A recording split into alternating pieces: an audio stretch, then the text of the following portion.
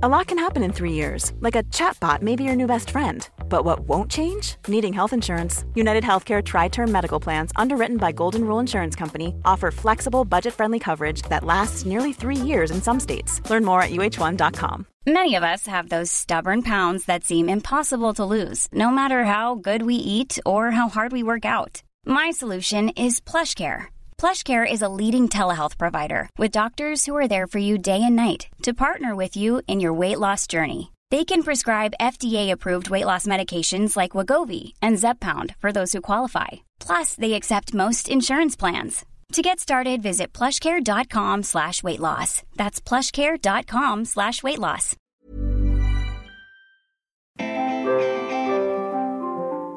Hi, I'm Sarah. And I'm Helen. And this is the Squiggly Careers Podcast, where every week we talk to you about some ideas and some tools that we just hope will help you, and they do always help us, to navigate all of our squiggly careers with that bit more confidence and control. And we have spent some time beyond just the conversation we're having with you today, creating lots of resources to help you dive a bit deeper into the stuff that we cover on the podcast. So whether you like some extra reflection and you might benefit from downloading our pod sheet, or whether you're kind of a speedy learner and you'd like to swipe through a pod note, or whether you want to talk to some other people about this stuff, we've got Pod Plus. All of those things are created for you, and they are all free to help you learn and support you with your career. And you can get all the information for them either on our website, amazingif.com, or on the show notes, mainly on Apple. I think it's easiest to find it. And if you ever can't find it, just email us. We're Helen and Sarah at squigglycareers.com. So today we're going to be talking about how to de-risk career decisions. Who knew that was something that we needed to learn how to do? But as we've dived into this, we have decided it is quite useful, and there's some good ideas for action that we're going to share with you. And the reason that we thought this might be helpful as a topic for today's conversation is, firstly, we know that in squiggly careers, we are making more decisions. There are more choices coming our way. Some of those things are, things that are in our control, but we're perhaps trying to decide which is the right possibility or option or opportunity to explore. And sometimes those decisions are out of our control. So we're sort of almost put on the spot to go, right, okay, well, what is the right thing to do? And when we're considering decisions to make in our career, I think risks can become a reason not to make a change. And when those risks get in our way, it means that we can become frustrated, perhaps we stall, we feel stuck. Maybe we don't make progress towards our potential. I almost feel like we don't then make the most of our squiggly careers if we don't understand our own risk profile, but also if we don't understand what we can do to sort of mitigate those risks. We might sort of leave things that could be available to us that actually we might really enjoy, or that could be really exciting or really interesting. And what we're not saying is, we should all be really hedonistic after today. Just go wild and just do whatever you want to do. As I hope you would all expect, listeners who come back week after week, we're going to be very practical and pragmatic about these career decisions and how you look at these risks, and equally what to do if things go wrong as well. You've got me thinking, though, now, Sarah, about a wild week at work. Other than the alliteration of that, I'm like, what would I do if I could go wild for a week at work? What would that look like? I might ponder on that after today. But slightly less wild, we thought there might be some common career decisions that might be likely to feel like a bit of a risk, the sort of territory we're talking about today. For example, maybe you're moving from being employed to a career decision that might be about becoming self-employed. Sarah and I have both done that, and that does feel like a really risky thing if you've only ever worked in that kind of like employed and salaried kind of status.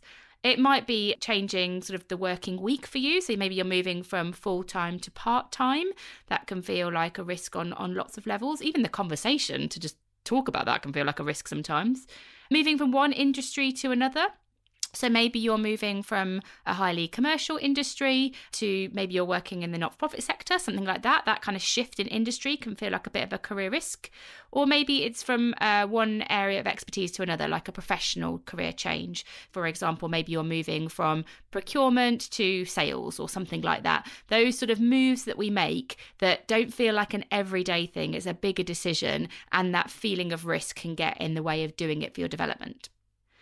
And when Sarah and I were thinking about risk and trying to zoom out a little bit and like, well, why is it a risk? What are we actually worried about? When we sort of unpacked that word, there's quite a lot behind why you might feel that this particular career decision has a lot of risk involved in it.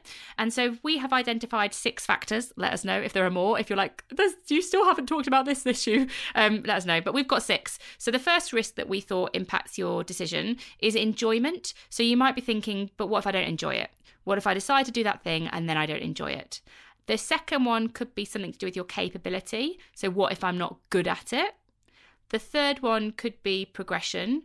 But what if I do it? Does my career go backwards? The fourth one might be about money. So will I have enough money if I do this thing?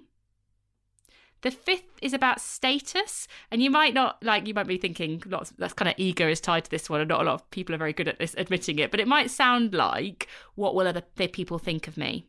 Or one of mine in the past was like, who am I if I don't do this? There was definitely more of a sort of an identity fear involved in it. And the last risk could be about relationships. Will people still want to stay connected with me? Will people still want to support me if I make this squiggly career decision? So it might be worth you thinking about those 6 factors, and we'll put them in the pod sheet if it helps you to reflect on them in your own time. But just which is the risk that impacts your career decision making the most? Yeah, and I wonder if we have some risks that stay with us almost regardless of a career decision, and some that end up being specific to the type of decision that you're making. I also think it's helpful when I was going back over career decisions I've made to almost map, well, what are those risks? Because when I was looking at it, I was like, oh, that's really interesting. When I moved from being employed to working in Amazing If for the first time, every single one of those risks, so all 6 of those risks, felt really real for me. So that's really kind of high risk. And it's worth acknowledging that and sort of understanding that, because that'll perhaps feel very different. If you've got all 6 of those things sort of in play all at once, that's a lot to kind of overcome. That will probably feel hard and particularly scary. I think when I first moved from working full-time to part-time, it was 3 of them, particularly actually progression and status. So I think I was worried, will I still be able to progress in my career if I work part-time? And status, I was like, well, people are going to be judging me, for not working full-time. And I'd got the money one a bit, but I'd figured that one out. It actually felt, ironically, like less of a risk, because almost I couldn't even consider it if I'd not done the money thing. And then when I moved from marketing to corporate responsibility, there were different risks. It was actually enjoyment and capability. So I did have a real sense of, I already enjoy what I do, so I'm now moving to an unknown where I don't know if I'm going to enjoy it.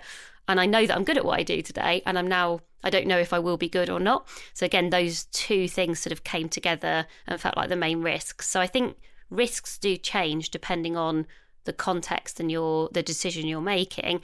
And it's almost just worth thinking about, like, what's that risk profile for any decision? I sort of want to do a drawing, like map your moves and rate your risks. So for each one of those moves, you're kind of looking at them. I was thinking about some of my moves that I've made that have been riskier career decisions. So probably like industry changey stuff. Definitely leaving the corporate life to scaling Amazing If felt like quite a big risk to make. And if I just sort of do a quick risk rating across those moves, I think there was a combination of status, definitely. What will other people think about me? There was mine probably would have been a bit failure, which is, I think, linked to that progression one. But sort of like, but what if ultimately this isn't a good move for me to make? Like, will it look bad on my CV? That was probably what I probably would have thought about. I think I used to be very status and identity anchored to my CV. Like, what does my CV say about me? Whereas I've sort of gone over that now. And relationships, like, I love the community I've built around my career. And if I made a decision that would take me away from a particular world of work, like marketing, for example, I probably had a sense of, well, will those people still want to know me? Because I think a lot of it is rooted in identity for me. When I just reflect on those different moves and the risks, probably, being so tied to the work that I do in my identity that most of my risks are associated with that. Well, I guess because you are someone who is very committed to your career and you care about it a lot, it's a big part of what you find meaningful and motivating. So you sort of then go, oh, it then sort of makes sense that then those are the risks. You're like, well, if it's going to jeopardize those things, it will always feel harder for you.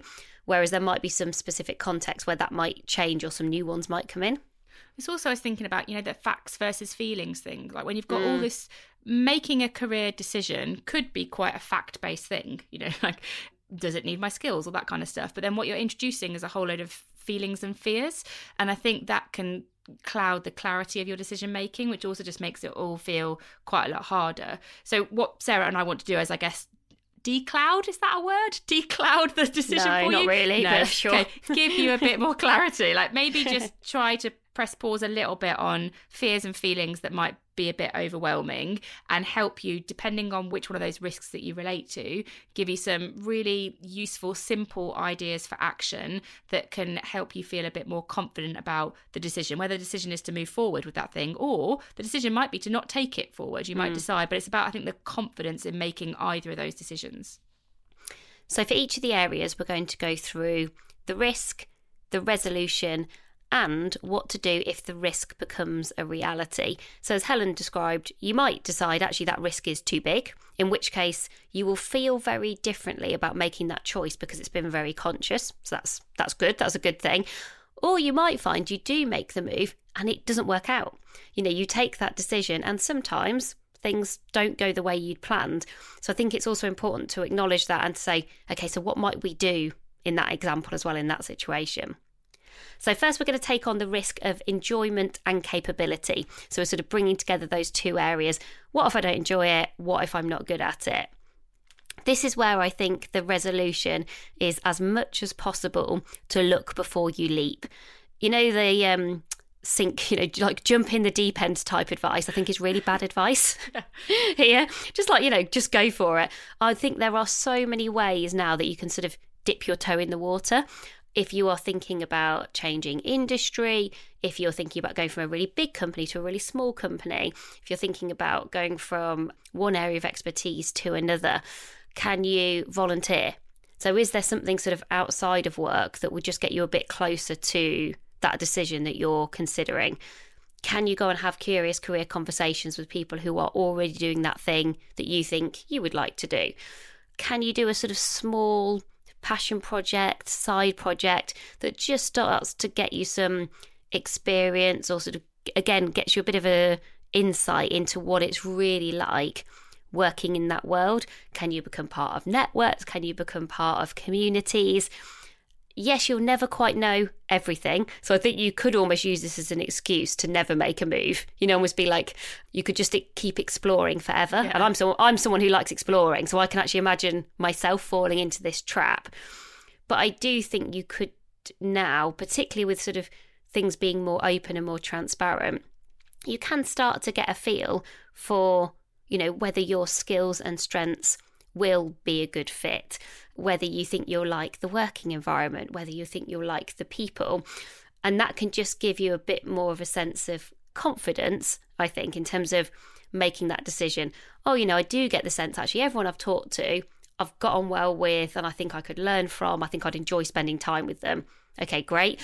And I'm a brilliant problem solver, and I keep hearing about, that's what we need. We've got a lot of complexity. So the people who tend to enjoy being in this industry or this area of the company, people who really like grappling with interesting problems. And you sort of know that about yourself.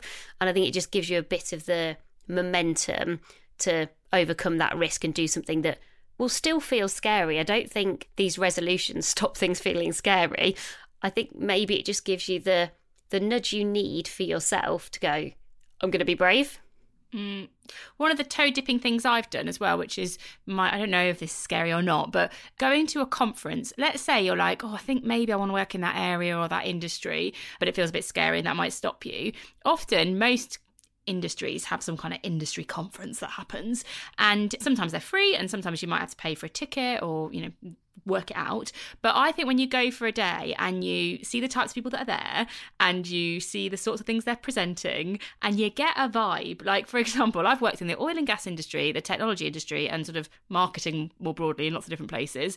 And the conferences that I have been to, and learning and development conferences, very different vibe. Some of the conversations that have gone at those events, I've been much more excited about. The people have been much more interesting to me. I'm not saying they're, just my perspective on it, but I've wanted to sit down and have those discussions, and there's been just a different energy level. And I think that could just give you a window into that world that you're not committing to, but you can think, oh, does this look like something that's going to be a good fit for me? And it's, very, very light touch way of seeing it into it. And the one other thing, and I guess this relates back to passion side projects, and I know a few people now who are sort of doing this, where they're thinking, oh, there's this thing that I'm interested in, but I'm not sure. If you can partner up with anyone, so if you know anyone else who's sort of thinking along the same lines as you, particularly maybe if you want to start your own thing, or maybe you're thinking about doing something different, again, if you can just sort of get something started, that point that, no change comes unless you take action. I sort of feel like we can, if you're like me and you're a thinker and you're a reflector, you can get stuck in thinking about, oh, I wonder what it would be like in that area, or, oh, it'd be amazing if I could go and do that. But you never sort of do anything about it. And I think, we know change comes from action. So anything you can do, I think, to just move yourself forward. And what to do if the risk becomes a reality. So let's imagine now you've made the move. Let's say I've moved from marketing to corporate responsibility, and I realise I'm not good at it and I don't enjoy it, or maybe one of those but not the other. That will sometimes happen. I know quite a lot of people that has happened to. They've done that sort of risk profiling, they've made that brave decision, and for whatever reason it's not worked out. Maybe it's not worked out quite quickly, or maybe it's been okay for a bit, but ultimately it hasn't been the right move for them at that moment. It doesn't mean you've made a bad decision, and it doesn't mean that you're not sort of self-aware or you've made a really big mistake. You can only make choices based on what you know in that moment. Just sometimes things don't work out in our squiggly careers.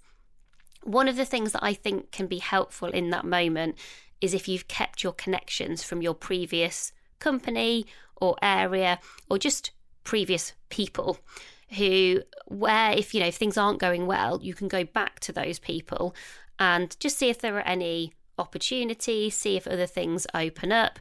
So many people I see now, the sort of flow of people going in so many different directions. I see people going back to previous managers, previous companies, going to work on a project basis. And I think that's brilliant, because it just means everyone's a bit more kind of fluid in terms of going, oh, well, okay, that thing didn't work out, but oh, do you know what? We've got a project. So if you're free, great. Do you want to come and do this for 6 months while you think a bit about what you want to do next? So I think if you are making that move, don't sort of forget those people, because those people can then be very helpful just in case, things don't go as you planned. And also it's really good to stay in touch with those people, because you can keep learning from them in a different way. So the second risk that we identified was the one about progression. And so this is the one as a reminder that might sound like, oh, if I do this, could my career go backwards? And that always feels like a funny feeling, doesn't it? The idea of going backwards when we should always be moving forward. So much. Yeah, I hear this fear too. And so people kind of go, well, I don't want to go backwards, so maybe you don't take this decision forwards. So the resolution here is to think, well, what would be better because? And the point here is to not get so fixated on the role that's in front of you right now. So we might think, oh, but maybe if I take that sideways move, my career might feel like it's going backwards. But actually, if you think beyond just that move and you think a bit further into your future and think, well, how could this move that I might now make help me get closer to what I might want to do in the future? It's almost like leapfrogging opportunities. Rather than just looking sort of at the role in front of you, think sort of a couple of roles in front of you that might be interesting to you and think, well, how would this role get me there? Because we're not trying to say any one job is perfect. No one job is perfect. And so if you're thinking about it in a very binary way, like good decisions and bad decisions, you put quite a lot of pressure on the moves that you make. But if you just think, well, how is the move in front of me going to help me to get further forward? It reminded me, when I was thinking about this idea for action, it reminded me of my old driving instructor, Andy, who always had words of wisdom. And when I was driving, but it's probably because he was quite scared of my driving, he always used to say to me, Helen, drive 2 cars in front, as in, don't just look at the brake lights of the car in front of you, because if they're having to respond to the car in front of them, you're probably going to be too late in terms of your response. So it was like, drive 2 cars ahead. It's very wise man. He also used to say, when I was going a bit too fast on the road, Helen, slow down. Better to be late in this world than early in the next. It was very full of wisdom, Andy. But I guess it's just that idea of like, what territories are interesting for you and your talents in the future, and just depressurize this move that you might make now and just think, well, how could it help me learn more about that world I'm interested in the future, or develop some experience or expertise that might get me closer to it. And then it becomes less of a right and wrong move and just something that gets you closer towards what you might want to do in the future. Yeah, when I think about a couple of people who I think early on in my career had really recognised that progression was so much more than promotion. And I remember thinking, almost finding it quite hard to understand the decision that they'd made. You know, they were making a sideways move, or perhaps didn't accept a promotion that came their way because they were like, oh no, I want to go and learn these other skills, or I want to kind of broaden my skills first. I think this will ultimately be a more interesting experience. And I think they were absolutely right, because what they had done was sort of spotted, oh, well, if I go and get these skills in a couple of years' time, that's going to be so valuable. And maybe I won't be able to get those skills in a couple of years' time. So sort of that will help me to be employable. That's going to increase my career resilience. And so I think sometimes just kind of letting go of the ladder. It's also, I think, sometimes letting go of what you think you should be doing and maybe what other people think you should be doing. So, you know, that pressure to always move, onwards and upwards, that even that phrase, and you're like, well, moving onwards doesn't necessarily mean moving upwards. It might be just doing things very differently. But I think it's a hard one to let go of, and it does take a lot of confidence. I think confidence is really kind of intertwined with kind of managing this risk for yourself. And then if the risk does become a reality, so let's say you decide to do something that has been a risk in your mind to your progression because you feel like, well, maybe this wasn't the right move to make, then I think the really important thing for you to have in your head is don't feel like you have to stick it out for the sake of your CV. I think a lot of people end up unhappy because they make a move, it isn't quite what they wanted it to be, and then they feel like they have to sit in and stick it out for like 18 months to 2 years, and they're really unhappy and they don't make the impact and they're not, positive about the relationships they're building. Or it sort of has so many ripples of impact when you're not happy in your role. And you can move in less than a year and it will not be a disaster for your development. Sarah and I have both done this in our career, and you might want to think about the story that you tell to explain making that move sooner than other people might expect you to do. You might want to think about that.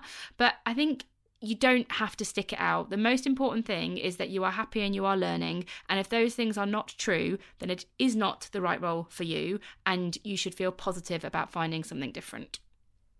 Yeah, I think when I reflect back on that learning point, that's probably where it gave me the confidence to move on quickly, because I've always wanted to feel like I was progressing and learning. Like, learning is one of my values. And I definitely chose one role at a certain point where it felt like the right thing to do. But very quickly I was like, oh, okay, I'm not going to get to learn what I'd anticipated. And do you know what? That's no one's fault. It wasn't their fault, and it wasn't sort of my fault. But it was just the kind of the reality of that role. It just wasn't the right fit for me. And I'm sort of so glad that I moved on from that quite quickly. And actually, I moved on from that really positively. So it wasn't like I left feeling like, oh, I feel really bad about myself. And actually, I didn't feel bad about those relationships. I think because quite quickly I'd been open and honest about, I hadn't quite understood the reality of this role. I feel like I'm perhaps not learning the things I thought I was going to be. And, I think, managers and organisations probably feel that too. And so in some ways it can be quite a relief if you've got supportive people. And I would say I had very supportive people, for actually everybody to acknowledge that, because then they can also think a bit about, okay, well, if Sarah's not the right fit here, everybody didn't quite, probably you've got to make some adjustments in terms of who that role might be right for. So, and it gives everyone a bit more time and space to do that in sort of, it's very adult to adult, isn't it? If you can involve people. And I do know a couple of other examples of people who sort of have shared stories with me over the past couple of years where they have definitely involved their manager or their mentor or someone within their organisation to sort of go, this sort of progression hasn't quite worked out for me. So should we try and figure this out together, rather than it being a shock or sort of leaving it until everyone gets incredibly unhappy? Yeah, and I was just thinking about, we do this together with each other, and I know that's because we've got a lot of trust, but sometimes Sarah and I will unpack our roles with each other and be like, what are we really enjoying and what are we not? And that can be really helpful. And you probably can't get rid of the stuff that you're not enjoying overnight, but having that honest conversation and someone else playing back to you and going, well, okay, well, that is something that needs to be done. Is it something that needs to be done by someone in your role? Is it something that someone else can do? It's just like a neutral conversation about career development. So I think if you are somebody that is supporting someone in their career, like you're a manager or a mentor, or maybe someone's coming to you, you're in an HR position, just sort of taking the fear away from the conversation and almost be like, okay, walk me through a typical week at work. What are you really enjoying doing? What are you not enjoying doing? And let's see what percentage of time that represents and whether there's something different we can do in the role or whether this isn't the right role for you. Like, I wish we had more of those conversations and we made people feel less bad about it. That's definitely true. Ryan Reynolds here from Mint Mobile. With the price of just about everything going up during inflation, we thought we'd bring our prices down. So to help us, we brought in a reverse auctioneer, which is apparently a thing. Mint Mobile Unlimited Premium Wireless. How to get 30, 30, bit to get 30, bit to get 20, 20, 20, bit to get 20, 20, bit to get 15, 15, 15, 15, just $15 a month? Sold! Give it a try at mintmobile.com/switch. $45 up front for 3 months plus taxes and fees. Promo rate for new customers for limited time. Unlimited more than 40 gigabytes per month. Slows full terms at mintmobile.com. Want to teach your kids financial literacy, but not sure where to start? Greenlight can help. With Greenlight, parents can keep an eye on kids' spending and saving, while kids and teens use a card of their own to build money confidence. As a parent, you can send instant money transfers, set up chores, automate allowance, and more. It's a convenient way to run your household, customized to your family's needs, and the easy way to raise financially smart kids. Get started with Greenlight today and get your first month free at greenlight.com/ACAST. I'm Sandra, and I'm just the professional your small business was looking for. But you didn't hire me because you didn't use LinkedIn Jobs. LinkedIn has professionals you can't find anywhere else, including those who aren't actively looking for a new job, but might be open to the perfect role, like me. In a given month, over 70% of LinkedIn users don't visit other leading job sites. So if you're not looking on LinkedIn, you'll miss out on great candidates like Sandra. Start hiring professionals like a professional. Post your free job on linkedin.com/spoken today.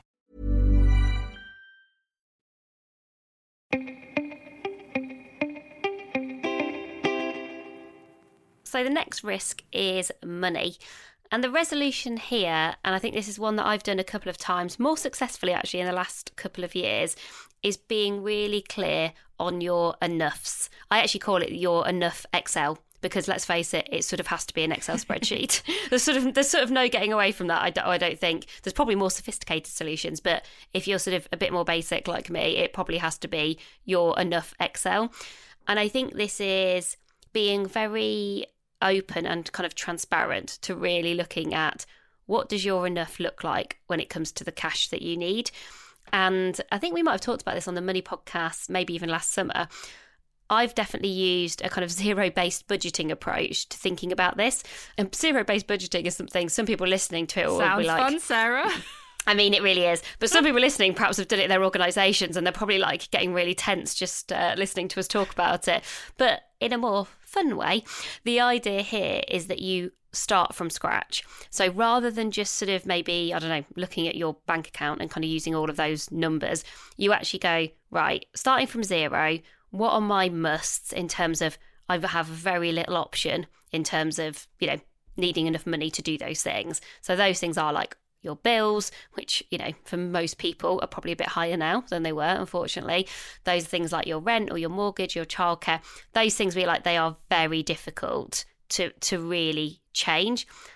And then also thinking about, okay, beyond that, what does enough look and feel like for you? Because I'm not a big fan of, when you read those articles and everyone's like, well, just cut out your coffees and just cut out all of the small stuff that basically brings you joy in your life. I'm like, oh, I don't know. I personally, I'm not sure how that would make me feel in terms of, I've got some sort of job that then means I can't buy myself a coffee. That wouldn't quite work for me. Maybe that does work for some people. But I think you do want to have this kind of sense of, like, what's most important to you. Maybe for you, your enoughs, maybe you don't need the expensive coffee, but maybe you do really need your gym membership because you'd love to feel fit and that's actually really important to you.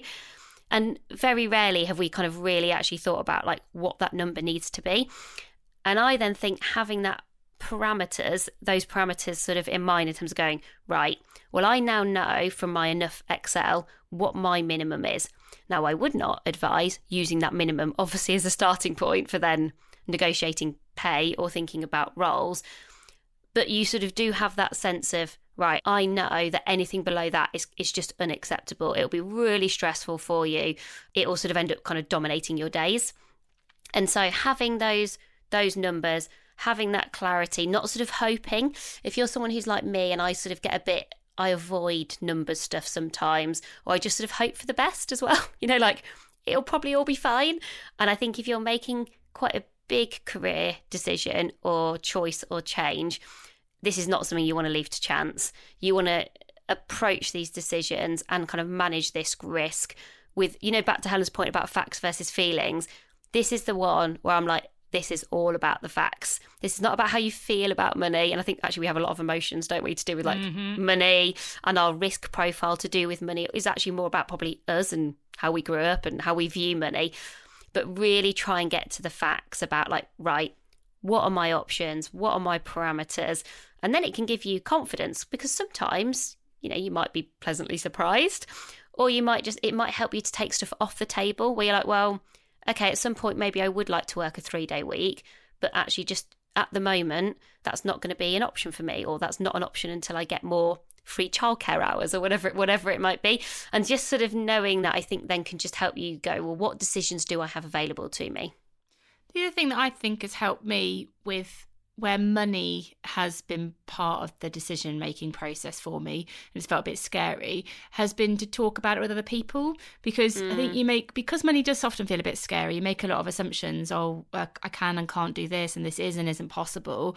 And then you talk to somebody else and they'll be like, well, why don't you just try this? Or have you thought about this? Yeah. Because, and then it suddenly sort of unlocks, I think we get locked in really quickly to our thinking about money and moves. And I've had so many examples, like when I was thinking about what I wanted to do at Microsoft and Virgin, actually, where both of my managers, it was Scott at Microsoft and James at Virgin, they both unlocked my thinking about what was possible with my salary and the role I was doing.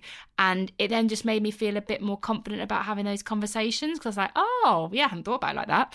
And so I would think, who can you talk to? And start with someone that you trust and it feels a bit easier first, particularly if you're kind of a bit more nervous talking about money, and then go to somebody who can influence the outcome and just have an open conversation with them about your thoughts and ideas on it, and just see whether they've got anything to add to it. You're not saying, oh, can you solve this for me, or what answers have you got? I think it's more, have you got a perspective on this, or is there anything that you would add to inform my thinking? It's that sort of an open conversation. Yeah, and I think because especially in Britain, I think people are sort of almost a bit sensitive about talking about money. But to your point, Helen, I think when I've had those conversations before, what people give you are examples. They're like, oh, well, I tried this, or I did this, or have you thought about that? And you'll think, well, no, I hadn't, or I just didn't know that was a possibility. And so that can just broaden your horizons, I think, in terms of what might be possible. And what to do if that risk becomes a reality. So let's imagine you've done all this great stuff and you've made a decision. Maybe you've gone to work part-time, so then you are earning less money. For most people, that would mean you're earning less money, depending on how you do that. Or maybe you'd move from the commercial sector to charity sector. Would probably mean your salary might be at a lower level, not necessarily, but the salaries don't tend to be as competitive in the charity sector.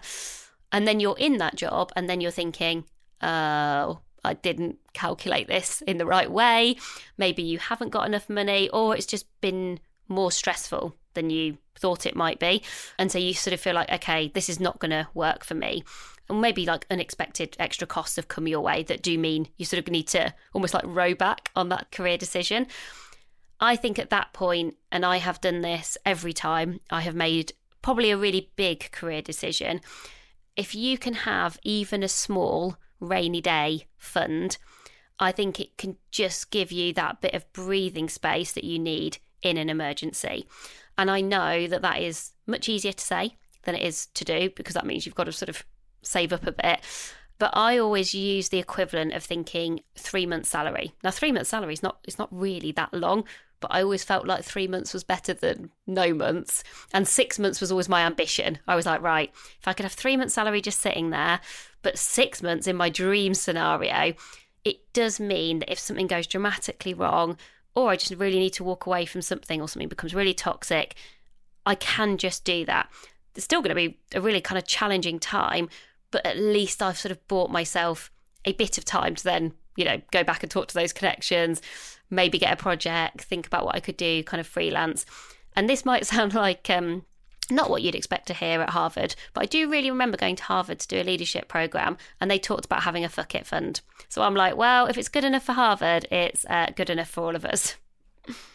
I love it. I was just thinking, and this is a very Helen thing, but I think when I've made career decisions, literally moving from Microsoft to Amazing Gift, initially, I more than halved my salary. And so there are lots of things that I had to cut back on in order to make that move. And we sort of put enough money into our business that I had this runway for 6 to 9 months to that I knew that, but it was still half my salary.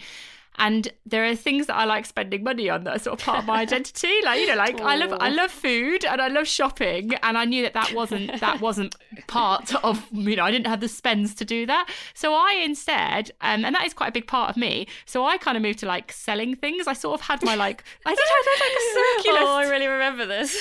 I loved your circular economy. Yeah, I have my little circular fashion economy where I'd be like, well, okay, well I'll sell that bit from my wardrobe, and then I'll just reinvest that into a pair of shoes, and then I'll sell that handbag and I'll put that into a whatever. And so I still felt like I hadn't lost something that was quite important to me. Equally, I don't know, I'm not on PR for Oddbox. I talk about Oddbox all the time, but I love cooking, so I do Oddbox, and that means I get all my fruit and veg a lot cheaper, so I don't have to compromise. So I know we might be talking about big things like your salary and your rent. I get that, but I also think some things that you might spend money on might feel like part of your identity, and shopping and cooking is part of mine. So I just got a bit more creative with how I could still do some of those things when I didn't have the same kind of funds available to me.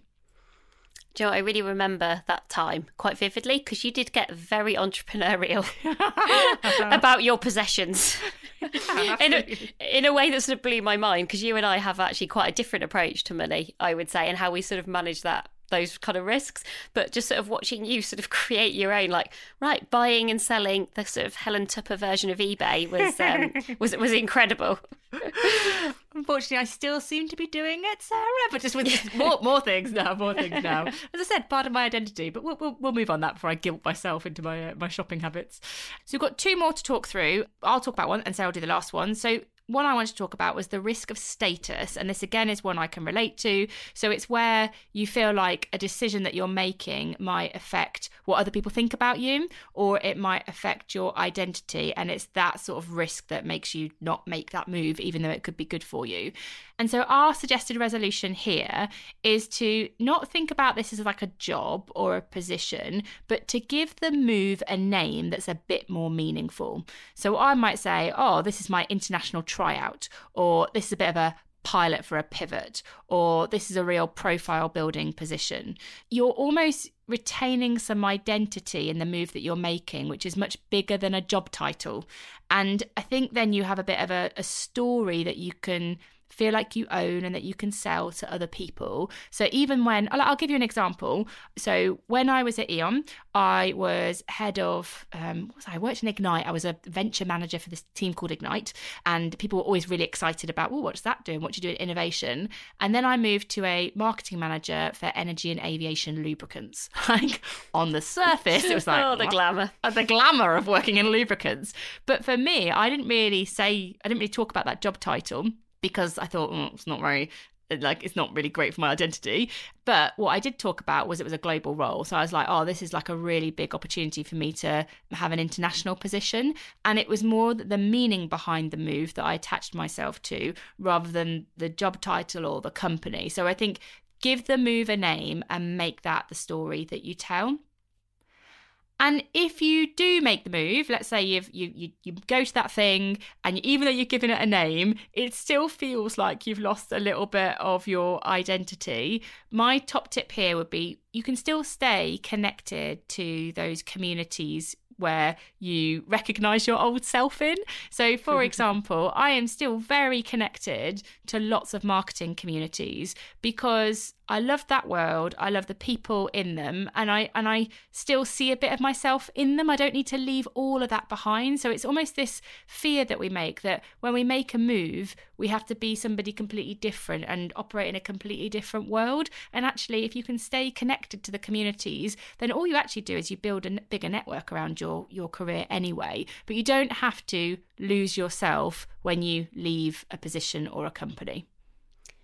I think for me, what's been helpful here, because I really recognise this one as well, particularly when I left big companies to do our own thing, I sort of still almost find that hard when I'm then surrounded back by people who are still in that world that I was in.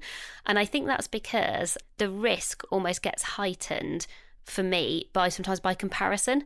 So, sometimes if I'm like catching up with a couple of people and they are sort of where I was, but obviously they've continued to progress and develop and do whatever they now do, and I sort of made a different decision, but I'm still really good friends and got lots of connections in that kind of previous world, I will sometimes miss, like you described, Helen. I'll sort of think, oh, it used to be me, or I was kind of more like that at one point. And the thing that I find really useful, if you are a bit prone to comparison from time to time, and that's not them making me feel bad, that is sort of me comparing myself and for whatever reason going, oh, like, what am I now? Who am I now? Having basically a bit of an identity crisis, is I always just ask myself, what am I proud of? We talk sometimes about this idea of kind of doing a pride postcard to yourself. And if I think about what I'm proud of, and like sort of what I want to say about myself, it's not Sarah is a corporate high flyer, or it's like my partner's mum goes, she always like describes, she's like, oh, they're not like you, Sarah, they're not a businesswoman with a laptop. That's how she describes me. I'm like, oh, I feel like she's really committed to the laptop bit. It's always like, because her daughter also runs a very successful business. She's like, not like you girls with you're so successful in business with your laptops. Brilliant. And I was like, probably not really how I see myself now, in terms I'm not that proud of my laptop, which does seem to overheat on quite a regular basis. But I am really proud of the fact that we have created something from scratch. I'm really proud of our partnership together. I'm really proud of some of the difference that we make in people's careers, the fact that we can support such a wide range of people. And so when you ask yourself that pride question, I think sometimes it can help you to just let go of some of your old identity stuff that might not be serving you anymore, any status stuff that's getting in your way, and also any ego that might creep in from time to time, and comparison. All of those things which are actually quite tricky. And then lastly, on relationships. So the risk here is you feel like, well, if I go and do something different, are people going to forget about me? Will I feel irrelevant? Will people still want to be friends with me? And the resolution here is to involve the people that you already know in your decision making. And I think both Helen and I have done this a few times when we've been making these decisions, and it's felt like there's quite kind of high risk. Sometimes you feel like you shouldn't involve other people because maybe you're talking about doing something quite different. And I remember being quite almost apologetic or a bit embarrassed about talking about some of these things, because I was thinking, oh, but these people have really supported me to help me to squiggle to where I am today. And do I look ungrateful? I think that was what was going through my head. I was like, I don't want to look ungrateful because they've really invested in me. And now I'm saying, oh, I think I might go and move from marketing to corporate responsibility. But this marketing manager or this person I work for has sort of been here for me. And I'm like, oh, yeah, right. Might just go and do something different. Sorry about that. Or I'm going to go and, work in a whole different industry or start up my own thing. But I think what you forget is that if somebody is invested in you, it's you that they are investing in, not your job title or not what you are doing today.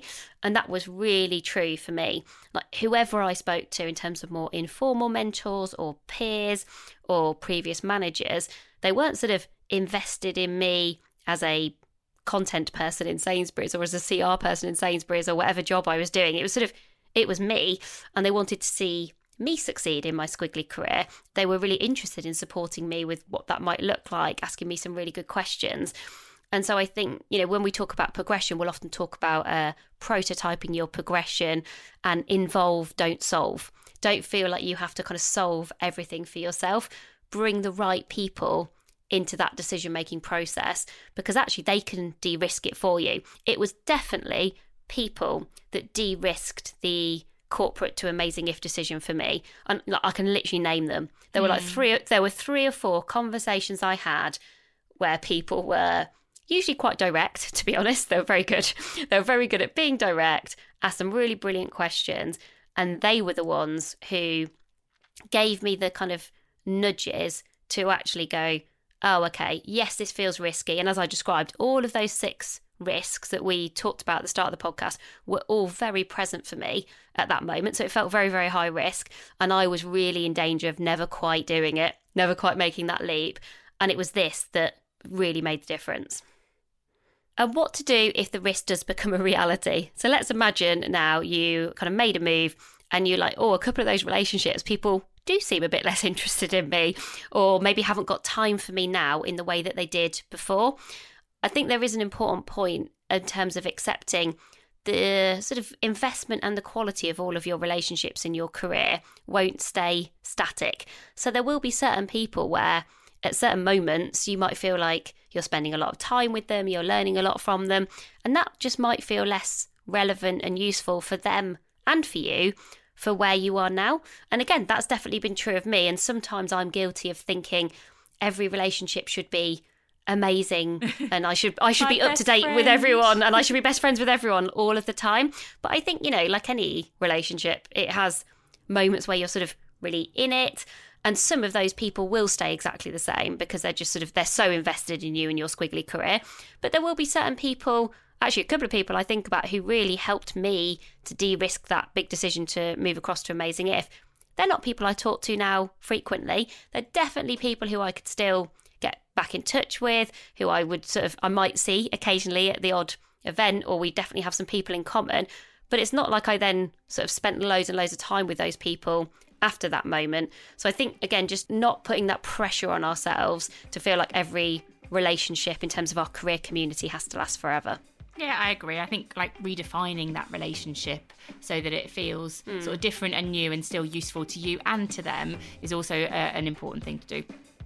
So just to recap then of what you'll get in the pod sheet. So we will cover the 6 risks that you might find relevant to you, and then think about a decision that you might have coming for you in your development, which risk might hold you back from making that decision, and then you can go to the relevant resolution. And we just hope that will just give you that confidence and control. That is all we're ever really looking to do when we do this podcast, is give you a bit more confidence and control over the decisions you make with your development. And if you've got questions or feedback for us, you can always get in touch. We're just Helen and Sarah at squigglycareers.com. So thanks so much for listening. I'm back with you again soon. Bye for now. Bye everyone.